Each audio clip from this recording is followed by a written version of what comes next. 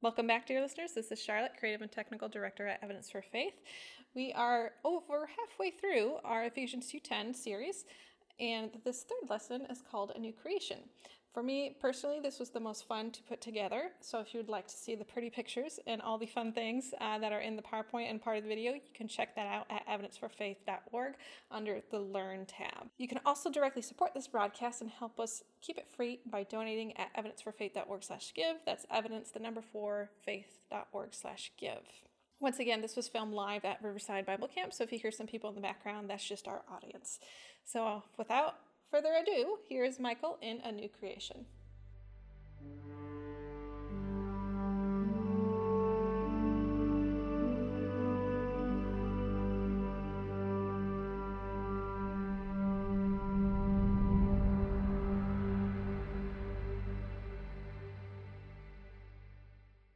Well, while you are all in here, after the family activity out there with the launching of rockets, NASA wants to know who was the girl who sent one into the trees, because it was recorded on the radar at Houston, and so that person's famous now. It'll be on the news tonight that there was flying objects flying in the sky. No, it was just the rockets here going off. That's what it was. But how y'all doing? You have a good day? Yeah. Wasn't this great weather? Yeah. Isn't it a lot cooler in here tonight? Yes, it's a lot cooler in here tonight. It's what? Much better. Much better. Much better. That's right.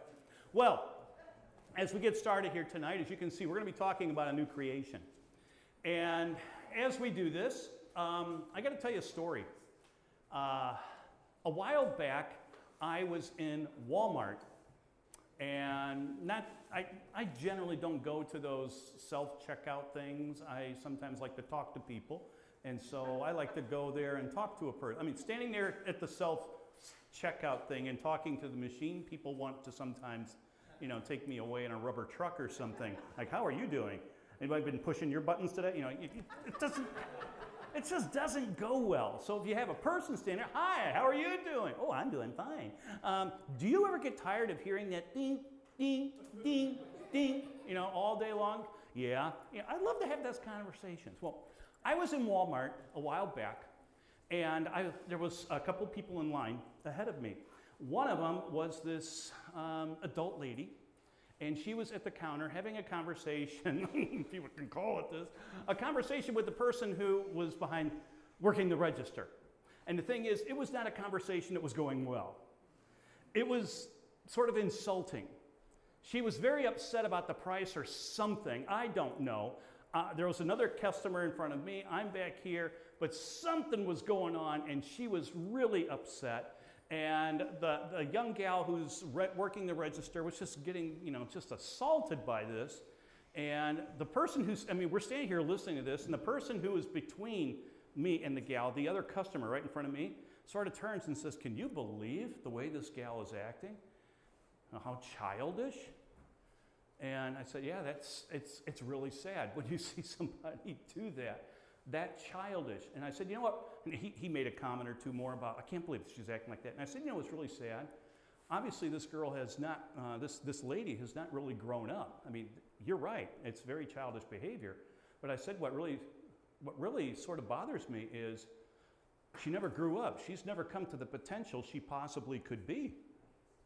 And he looked at me like, "What?" And I'm like, "Do you realize that type of person who's, carrying on like this, the contribution that person could make, this lady could make to the world, we'll never know because she never grew up." And he was like, "Wow, this guy's sort of weird." I just, a little conversation here. I thought she was acting bad. Well, she is, but some people just act childish as adults. I mean, you sort of expected a little toddlers and stuff, but when an adult starts acting really goofy, come on. It's embarrassing, and you feel embarrassed for the person. And you know something? It's just not like that at Walmart. We see today, in particular, we see a lot of people who have not grown up. If you're on social media, like Facebook or something, oh my gosh, some of the comments going across there. And other type of things, and some YouTubes that people put out. I mean, they're just ranting, and it just shows they've never really matured. They've never become what they could have been.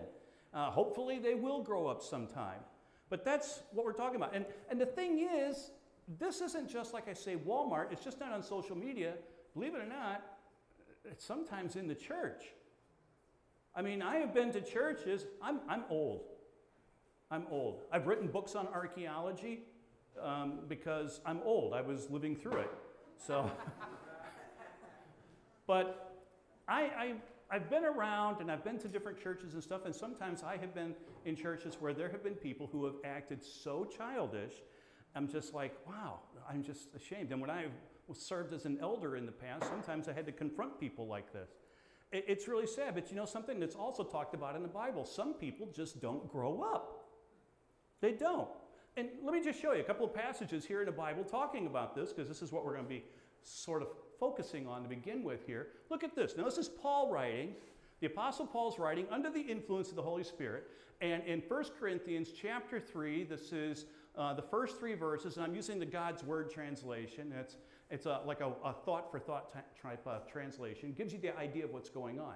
And it says, brothers and sisters, I couldn't talk to you as spiritual people, but as people still influenced by your corrupt nature. You were infants in your faith in Christ. I gave you milk to drink. I didn't give you solid food because you weren't ready for it. Even now, you aren't ready for it because you're still influenced by your corrupt nature. When you are jealous and quarrel among yourselves, aren't you influenced by your corrupt nature and living by human standards? Now, this Corinthian church was really screwed up. If you've ever read 1 Corinthians, that was a church that was screwed up. They were so messed up and everything like that. And so Paul's sort of coming down on them. He says, hey, I can't give you good theology, really sound, deep stuff because you're infants. I can only give you light stuff. And that's sad when that kind of thing happens. And that's not the only place in Scripture. Here it is, 1 Peter. He's writing in chapter 2, verses 1 through 3. Again, under the Holy Spirit's influence, he is writing this. To Christians now. So get rid of every kind of evil, every kind of deception, hypocrisy, jealousy, and every kind of slander. Desire God's pure word as newborn babies. Desire milk. Then you will grow in your salvation. Certainly you have tasted that the Lord is good. You see, there's sometimes people can't take really, really heavy theology and doctrine. They have to settle on really simple things because they just aren't mature enough yet to get it. Hopefully, as we all, adults and everybody in here, as we continue in our growth in our life with Christ, we start taking in more and studying more on doctrine and things. And when I say, don't let doctrine be a bad word. Doctrine, it just means teachings. And that's all it is the teaching. So we start to understand Scripture better. Let me show you another one here. This is the writer of the book of Hebrews. In chapter 5, 12, 13, and 14, it says this. This is a real slam. Get this one. By now, you should be teachers. Instead, you still need someone to teach you the elementary truths of God's Word. Stop there. That's a pretty insulting comment to a degree. I mean, that's really strong language coming down from God here. You need milk, not solid food. All those who live on milk lack the experience to talk about what is right. They are still babies. However, solid food is for mature people whose minds are trained by practice to know the difference between good and evil. It is sad but true. Many Christians do not spiritually grow up. They stay in spiritual infancy all their Christian lives. Isn't that sad? They never grow up. They stay babies. And I have seen this in churches. I have seen people like this, and not just at Walmart. You see this sometimes in churches, and it's sad. You see, they have not really grown up. They haven't become spiritually mature, as it talks about here. They haven't had, in some cases, there are some people who claim to be Christians. They fill our churches commonly, but the thing is, they're like Judas Christians. They aren't really true walking with God. They carry the name, oh, I'm a Christian. And I've come across many people who said, when I've asked them, are you a Christian? Yes, I'm a Christian. And I love to ask them this question, how do you know? And some people will say, well, I recited a prayer. Well, that's interesting. Do you know that there is no prayer, the salvation prayer you often say, you know that's not found in the Bible anywhere? It's not magic words. Some people just don't grow up and they don't mature because in some cases they don't go through a change in their life. We've been talking about this weekend about going through a metamorphosis, how God changes us. And when we become Christians, we do change because the Spirit of God comes and lives inside of us. And I can't think of a better example to talk about tonight to explain all this than talking about a type of an insect. You like talking about insects? Anybody here planning to be an entomologist? Somebody who plays with bugs all their life? I'm not talking about exterminators. No, we're talking about people who study insects and things, these bugs and stuff. Well, one of the most fascinating creatures are butterflies. They are fascinating. Do we have some butterfly lovers here? Yeah, we do. Okay, fantastic. This is remarkable that God put this creature on the planet around us. I looked around today, even took a bike ride around this afternoon, and my wife and I got on bicycles. We asked, where can we go? They told us there's this 5-mile loop that goes around like this. And so we thought, 5-mile loop, that won't be bad. Well, we turned it into 7 miles because we took a wrong turn and we got lost. Luckily, I had my phone with me. I'm like, okay, where are we? But we found our way back, obviously, and it was just a good workout. But and then got to sit down in the cool water here at the river, and that was refreshing. But anyway, I was looking as we're riding around, looking for butterflies, and every now and then we'd pass through little types of plants that I know are associated with certain butterflies, and I was looking to see if there was any cocoons and stuff, and didn't see anything. That's too bad. I was hoping to find something.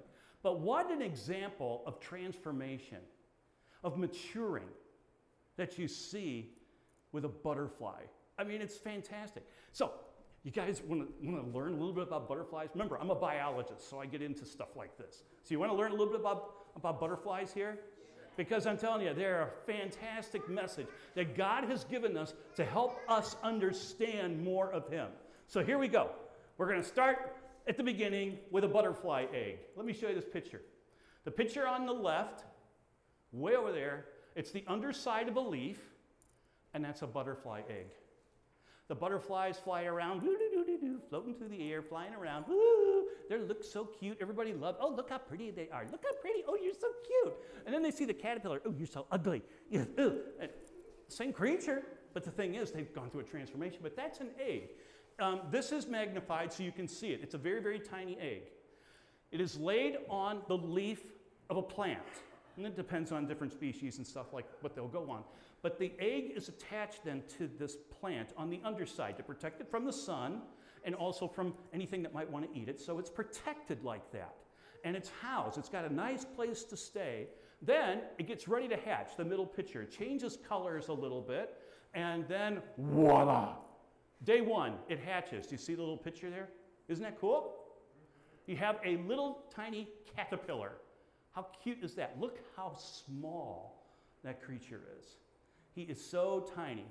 And when he is hatched, he has voracious appetite. These things eat. I don't know if anybody here gardens at home. If you have a home garden, I noticed along the road here, a lot of people have gardens all around the area. It's one thing I noticed on the bike ride today. A lot of people raise tomatoes in weed gardens. My wife and I still couldn't figure out why are there so many ripe tomatoes in all these weeds. So I don't know if it's a thing down here. Put your tomatoes in leaves or in weeds and stuff and let them grow. I don't know why, but these things, if you have tomato plants or and other things, these caterpillars, different species, will just devour them. They eat them. Oh my gosh, they eat them. And so when they start doing this, after they hatch, they have a ferocious appetite. They just start consuming. And what do they consume? The plant that they're on.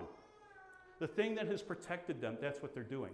So when they are hatched, the eggs hatch, They proceed to destroy the place that was their home, that was their protection, that was the thing that guarded them, that oversaw them. And they devour it. And they just start eating holes of this thing. It's an appetite you just can't believe. How fast they can devour not just a plant, but a whole lot of plants in a short period of time. These things are just eating machines. That's what they are. And it will destroy the plant that it rests on. The same leaf, you understand this? You understand what I'm saying? The same leaf that gave this little egg protection from the sun and from predators and stuff is now what they're going to destroy. Do you want to destroy the house that is protecting you? No, that's right. You don't want to do that. Don't do what I did when I was 5 years old. I crawled underneath my bedroom's bed, the bed that I slept in, my brother and I, with a book of matches. And I lit the bedspread on fire from underneath, the part that's hanging down. It had little tassels. And I thought, I wonder if this will burn. Wow. And it started to burn. I closed the door so no one would know what I was doing in the house. And I remember laying there just watching this thing burn. And it was just, holy cow, this is spreading so neat. This is really cool. This is really, really interesting. It's getting a little hard to breathe. And so I crawled out, pushed open the door. My brother was sitting on the couch. My dad was in the bathtub. And I pushed open the door, and smoke just fills into the living room. And I said, Alan, there's a lot of smoke in here. Luckily, my brother was smart. He was much older than me. And he came in and he beat the fire out. And it was in the middle of winter. And I didn't tell you, the day before this, I set my two sisters, their doll houses on fire. Don't trust me with sharp instruments or matches. But see, that was wrong, right? That you're not supposed to do stuff like that. Don't do that. That's bad. I was bad. Don't do that. But destroying your house, the place that shelters you in the wintertime and stuff, to destroy it? That doesn't make much sense, but that's what these little creatures do. They eat this. They eat the plant and stuff. And then they start to grow. Oh my gosh, how fast they grow. You can barely see this little one right down here at the bottom, right there. You can see the little one, but then he changes. These are called instars because they molt. Their exoskeleton doesn't grow with them, so they have to shed it. And as they do this, we just follow the numbers. They get a little bigger, then they get a little bigger, and then way up here, they get a little bigger until they become, holy cow, look at the size of this one to that one in a very short period of time. They do this. They are eating machines. I mean, eating machines worse than what the teenagers are in the dining hall when they ring the cowbell. Have you noticed the massive flock of some of the guys in particular? I mean, you don't want to get in their way. You know, when a cowbell rang, you know, that just opens up, hey, more chicken or whatever, you know, so they go there. I'm like, okay, I'm glad I'm not sitting on the aisle. But that's what, sort of like, these guys are even worse. They eat even more than that. Now, once the larva, or the caterpillar, if you wish, has accumulated enough food and grown so big, then they go into the famous cocoon stage. They go into the cocoon, as you can see, the middle picture here, and then they sort of sit for a period of time in this cocoon, or chrysalis, if you want to call it that, and they go through a metamorphosis. Now, we talked about this word last night. Metamorpho is the Greek word, the language, it's a compound word. Meta here is meaning to change. You're going to change something. Morph, the middle part of this word, means shape or form. The study of morphology is the study of shapes. And so the changing of shape, the changing of the form. And that's metamorpho. And that's what's going on in that little cocoon. The term metamorphosis actually can be defined by saying, or another word for it is transformed. Or transfigured is another word for it. Or reconstructed. These words all mean the same thing as metamorphosis. You are reconstructing something. You're changing the form of something. That's what's going on here. Now, that word appears 4 times in the New Testament. In Matthew chapter 17, Jesus is transfigured. On the Mount of Transfiguration, he sheds his human self for a second, takes on and shows the Shekinah glory that he is hiding in front of his three close disciples. And they see this, but they see it for a short period of time. They see the glory of Jesus. And the word that is used there, he's transfigured. He's metamorpho. Also in Mark chapter 9, it describes the exact same thing. When Jesus is being transfigured, it's the word for metamorphosis. It's being transformed. We also see it in Romans chapter 12, verse 2, talking about Christians being metamorpho. And then also in 2 Corinthians 3:18, we see the same thing again. So we do see this word in Scripture. Now, after the transformation occurs, sort of a miracle, if you will, the creature is now a new creature, a new creation. Caterpillars don't fly. This creature can fly. Isn't that cool? From crawling around all the time, now all of a sudden it has wings, never crawls around like that again. Now it is free and flying everywhere. Whoa. We're going to come to what all this means with us in a minute. Its diet has changed. When it was in the caterpillar, it was eating plants. And now, as a butterfly, it drinks nectar. So its diet totally changed. Now, there's something really cool about this. I just love this part of this. The larva, or the caterpillar, biologically, is an agent of destruction. It destroys plants. When it is a butterfly, it is a blessing, because what it is, it's an agent of life. As it flies around to different flowers to drink the nectar, in many of these, it helps pollinate them so that the plant will produce seeds and fruits, and the plant can continue to grow and be populated. So there's a fantastic difference here. It goes from an agent of destruction to an agent of life and blessing. How cool is that? And you know something? There's a lesson here that God's got for us. When we become Christians, before we become Christians, before we're saved, we are agents of destruction. We're covered with our filthy self, like we talked about last night with this. There's pieces that God doesn't like that shouldn't be on us. But we are covered in this because we're sinful. What? As we talked about too, that type of life, if we die like that, if we die with all the sin, if we're not saved, we end up with spiritual death, in destruction. If we die in this, that's bad. That's the worst thing that can ever happen, is to die not being a Christian. Because in that stage, you are an agent of destruction also. That's what we don't want. Just as a caterpillar is an agent of destruction, non-Christians, people who are not Christians, are agents of destruction. Satan uses them, and his demons use him to do all sorts of things, all sorts of evil. Don't believe me? Turn on the news. Read a newspaper. But when we become Christians, when we are born from above, or born again if you prefer, by the grace and the blood of Jesus, a major change, a metamorphosis takes place. We no longer are agents of destruction. We're now agents of a blessing. We are transformed. The word for metamorpho, transformed into something quite different.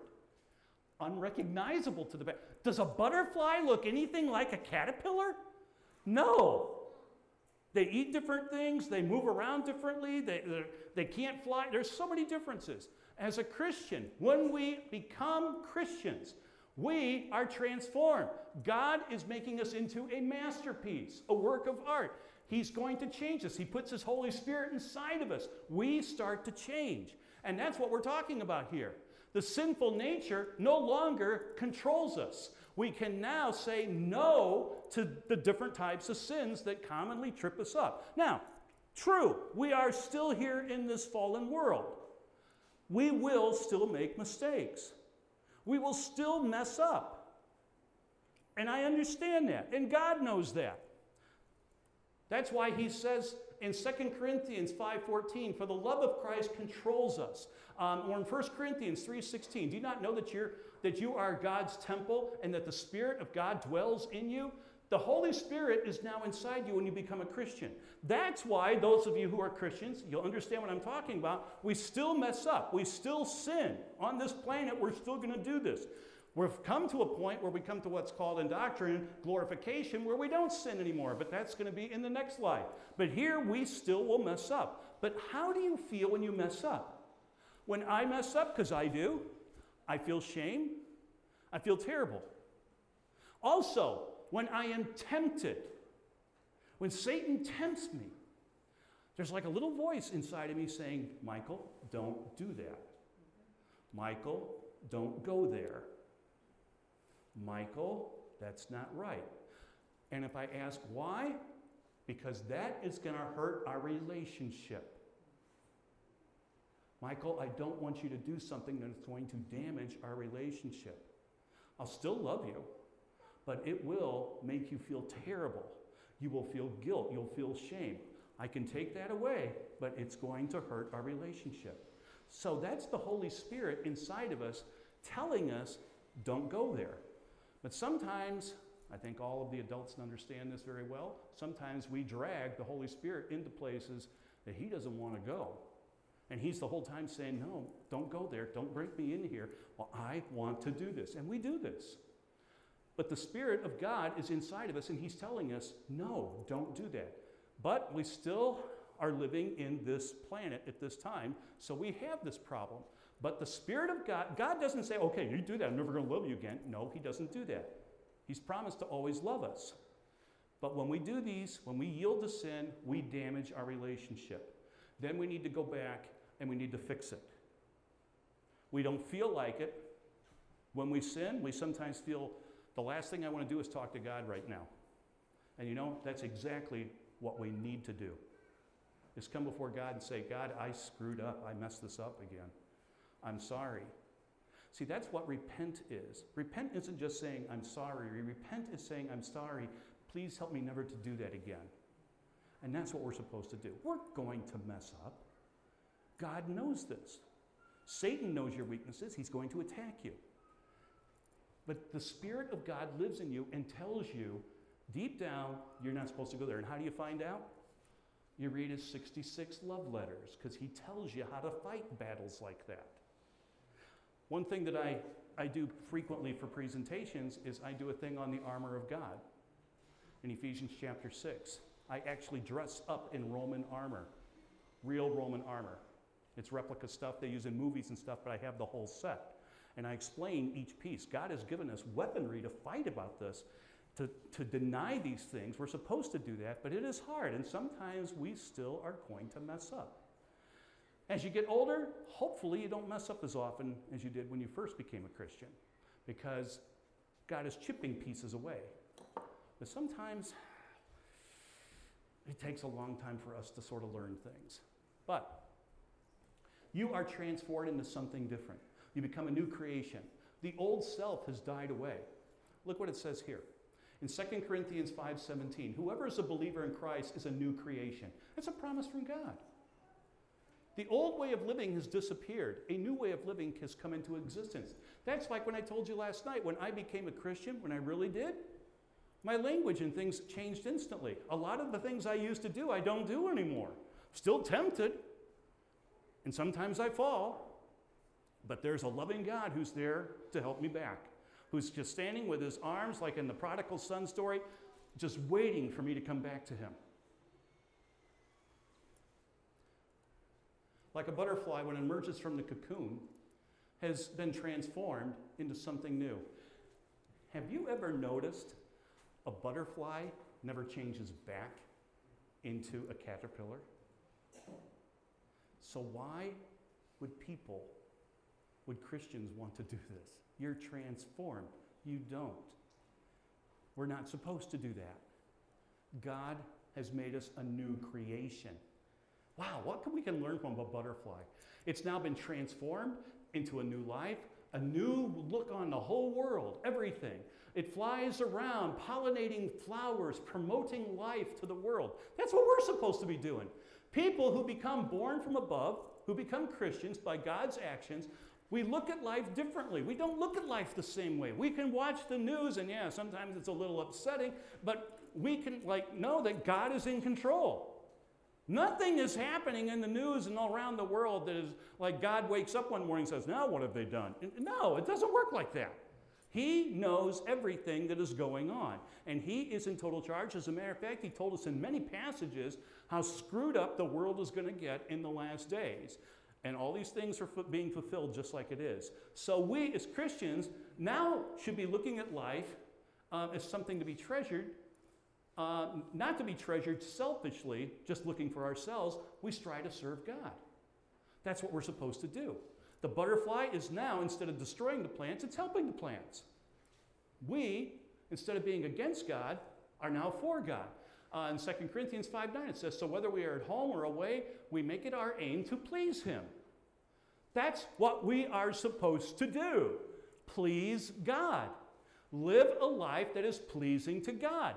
That's what our command is. Our chief concern now isn't ourselves. Our chief view of everything should be, how can I do this for God? Let me ask you this. When you pray, and I hope you pray, praying's just talking to God. When you pray, think for a moment. Rhetorical question. Don't answer out loud. Do you pray, God, give me this? God, I want you to do this. God, do this. God, I want this. God, I need you to do this. Do we pray like that? How often do we do this and pray this way? God, what can I do for you today? What can I do for you? That's how we should be praying too. Yes, we're supposed to come to God with our needs and stuff. I mean, he already knows what we need. But how often do we ever come to God and say, God, how can I help you? You've done so much for me. Show me how to help you. Just a challenge for you there. See, we are now butterflies in a way. We're free. We fly around. We can sail through life knowing that God is with us. We don't have to fear this world. We don't live in fear, or we shouldn't, because God is in control of all things. Let me just end with this passage here. In Romans chapter 12, the first two verses, and this is out of the New Living Translation, it reads, and so, dear brothers and sisters, I plead with you to give your bodies to God because of all he's done for you. Let them be a living, holy sacrifice, the kind he will find acceptable. This is truly the way to worship him. Don't copy the behavior and the customs of this world, but let God transform you, metamorphosis, transform you into a new person by changing the way you think. Then you will learn to know God's will for you, which is good and pleasing and perfect. That is a great verse to memorize. That is a great passage that we Christians should understand and focus on. The way we live our life, we're focusing on God. That's what we should be doing. And you feel the little nudging inside? That's, if you're a Christian, that's the Holy Spirit urging us to do this. But you know, there might be people here tonight that do not know Jesus Christ as their Lord and Savior. I talked about my experience last night. I want to just bring it up to you today, but again tonight, because this is so important. It's not magic words, like I say. It's not reciting a prayer that these magic words will all of a sudden give me fire insurance from hell. I don't have to go to hell. That's not what this is about. It's not magic words. Most people become Christians by praying to God because you're talking to him because he did so for you. It's what's taking place in your heart. Do you really know that you are separated from God because of your sin? God is holy. He cannot have sin around him. He created us to be with him, but because of our sin, we can't be with him. We're separated from God, and there's not one thing we can do about it. Only God can fix that. The wages of sin is death, but the free gift from God is eternal life. If we believe, as John uses the word believe so many times in the scripture, like in John 3:16, whosoever believeth, The word believe is the Greek word pisteuo, which is a hard word to translate into English because it means two things. It means to put your trust in and to commit to. It's not knowing head facts. That was my problem when I was a kid. I memorized history. I never had a relationship with Christ until I was in 8th grade. When I committed my life to him, where I trusted he can cover all my sins, took it away and fixed it. His Spirit came inside of me and it changed my life forever. Have you done that? I want to pray. Father God, we just come before you right now and I offer this up to you. You know every single person who's here, every single person listening. And if there's somebody right now sitting in here or listening that does not know you as Lord and Savior, that they have never committed and trusted you as Savior, that maybe you're just a historical figure, I pray right now, Lord, that they would fix this, that they would accept the free gift that you're giving them. And it's so simple. It's not magic words. It's what we think and feel inside here, because it's so simple. You've made salvation so easy for us to have that we just acknowledge, yes, Lord, I'm separated from you. I'm not holy. I do a lot of bad things. Lord, I can't fix it. I believe Jesus died for me. He took my place in death. Now I want to live for him. Fill me with your Spirit. I trust you as my Savior. Now, if you prayed that, if that's what you just prayed, that means, and if you really meant it, like I say, it's not magic words. If you really meant that, then your name is written in the Lamb's Book of Life. You are now a Christian, and the Holy Spirit will be placed inside of you. Then you are to grow and live your life differently. The Spirit of God will start to give you different ways of thinking. He just does this if it's real. It's not magic words. It's what's going on in here. Lord, I pray for each one in here, everybody who's listening, that everyone who has heard this will accept your free gift that we have talked about all this weekend, this free gift of grace and salvation that you offer, that we are born now from above. And Lord, I pray too that anyone who did this tonight, that they would tell their parents, they would tell somebody, tell me, tell somebody. Let them know that they have made this decision. And Lord, if it is in a family, I pray that the family will just gather around them and rejoice, because it says in heaven when someone does this, the angels dance around the thrones and your throne. And so we just are praying that that's what's happening here. Your desire is that no one would be lost, that no one would go to hell, but we choose to go there. It's our choice that we're making. I pray, Lord, that these people now, everyone who's heard this, is now on board with you. And we thank you for this free offer of grace you give us in Jesus' name. Amen. I hope you enjoyed that episode. A big thank you is due to our donors for making this ministry possible. Once again, you can become a donor at evidenceforfaith.org/give and help us keep this broadcast free. That's evidence4faith.org/give. You can also support us by sharing, subscribing, and leaving a review on this podcast. If you would like to hear Michael live, you can check out our bookings calendar at evidenceforfaith.org. This is Charlotte signing off. I'll see you on the next episode.